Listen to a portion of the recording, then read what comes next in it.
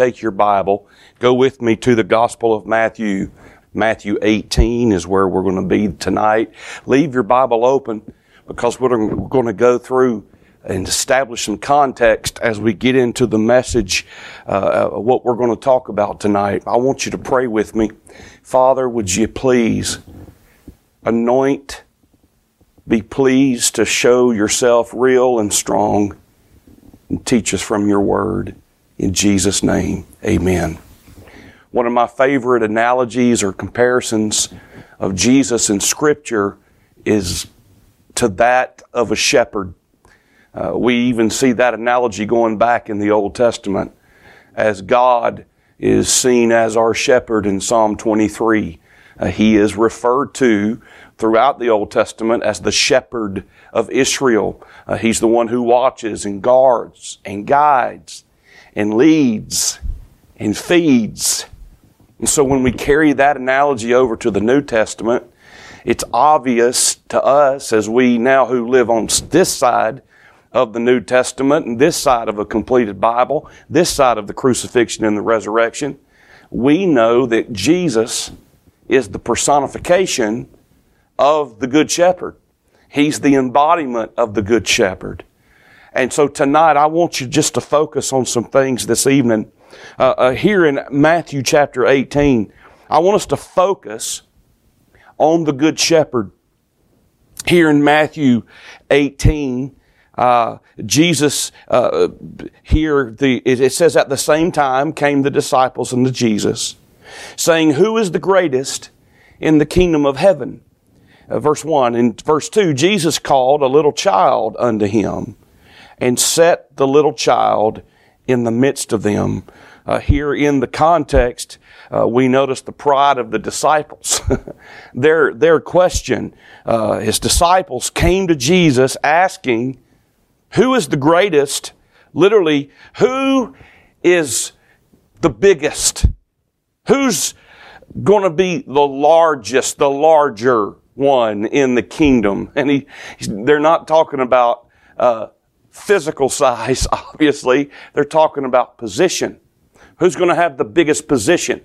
Who's going to have the biggest slot in your kingdom and the biggest prominence and the biggest popularity and the most notoriety? Who's going to be the big shot? That's what they were asking. Who's going to be the boss?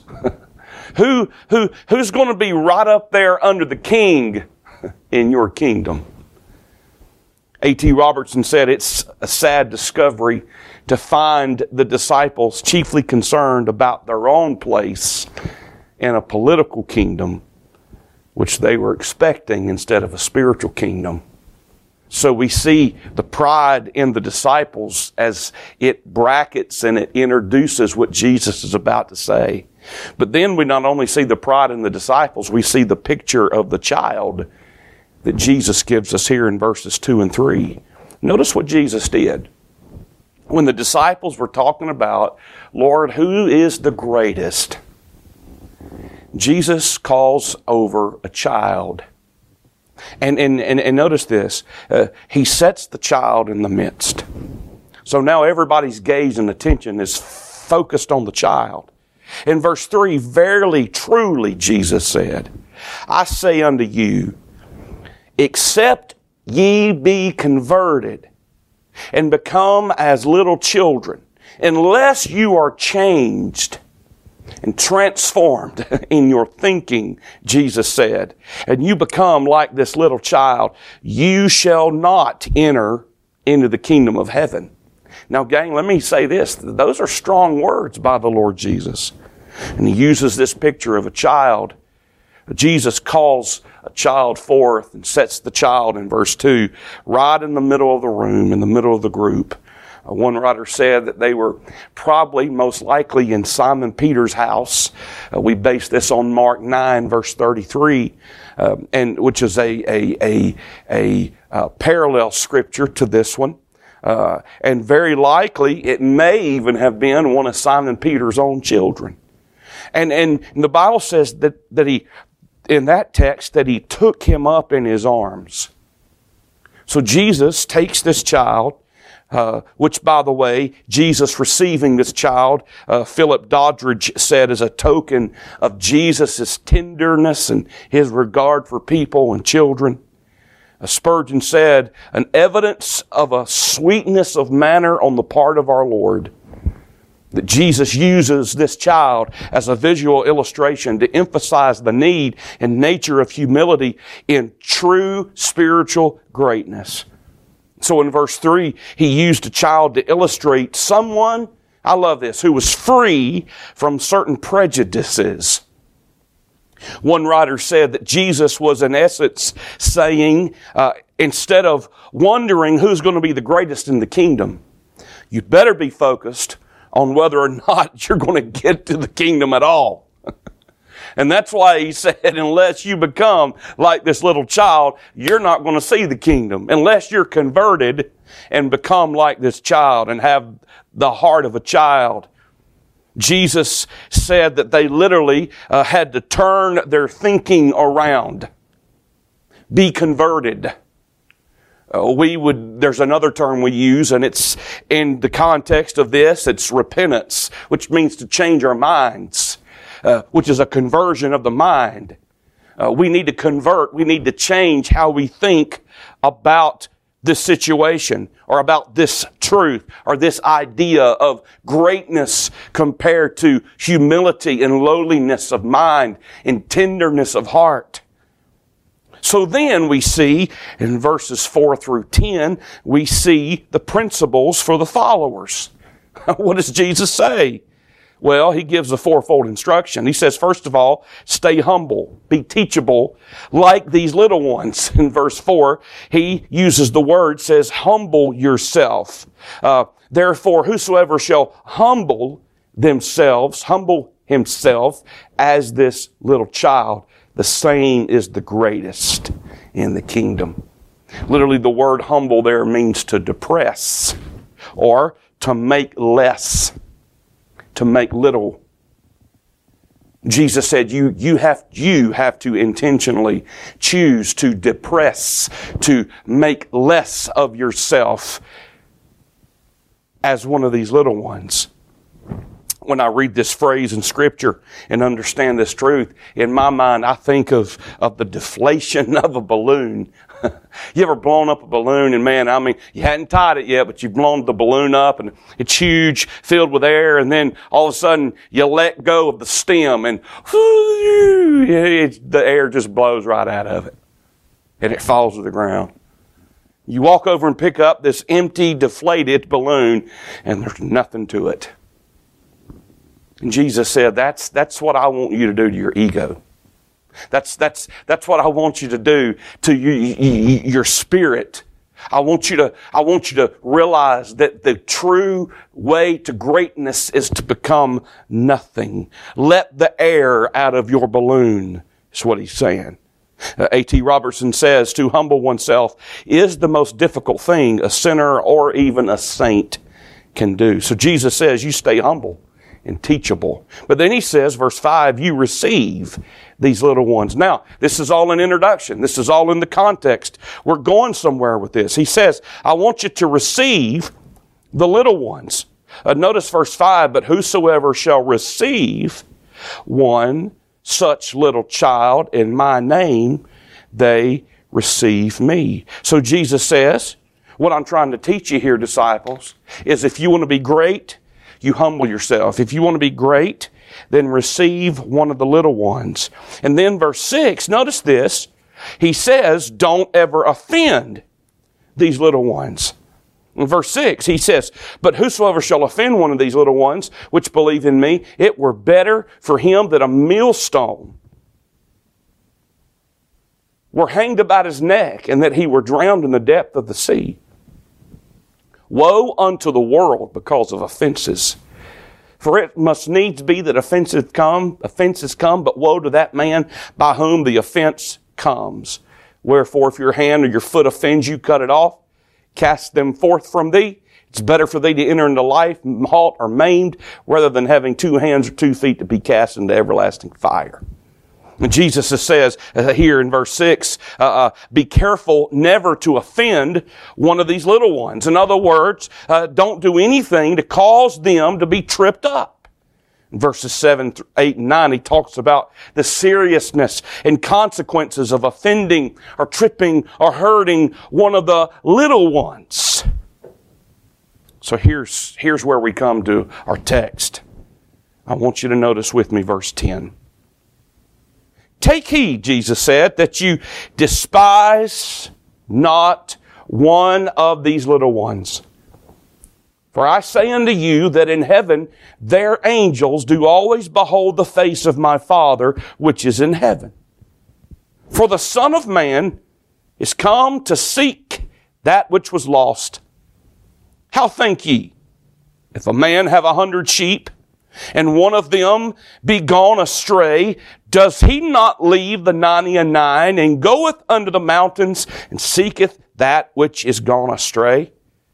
And if it be that he find it, verily I say unto you, he rejoiceth more of that sheep than of the 99 which went not astray. Even so, it is not the will of your Father which is in heaven that one of these little ones should perish. You say, preacher, I thought you were saying at the beginning that we're going to focus on the Good Shepherd. Well, we are. And I want us to focus on the Good Shepherd. And so there are three things, three truths that we glean from this passage here. Notice with me, first of all, what I call proper evaluation. But when I focus on the Good Shepherd, I see proper evaluation. How much is the human soul worth? Well, he says here in verse 10, take heed that you don't despise one of these little ones. He says, for in heaven the angels of these little ones behold the face of the Father in heaven. Be careful not to despise. Let's walk through that word. It literally means to treat as no real significant loss. To disesteem. Don't disesteem these little ones. Jesus said the angels of God are assigned to these little ones. Of those who in heaven behold God's face, they are assigned to these insignificant ones, just as the angels are assigned to the rest of the believers. You see, the importance of these little ones doesn't diminish simply because they are little ones.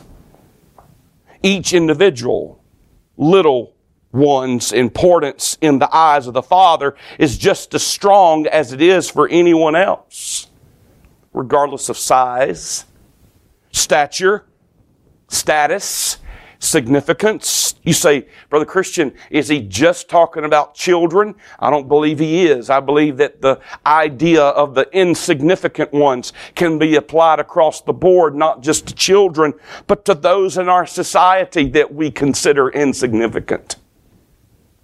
Those that different from us, those that we are unfamiliar with, those that we really don't know, out of sight, out of mind, those that we say live on the other side of the tracks.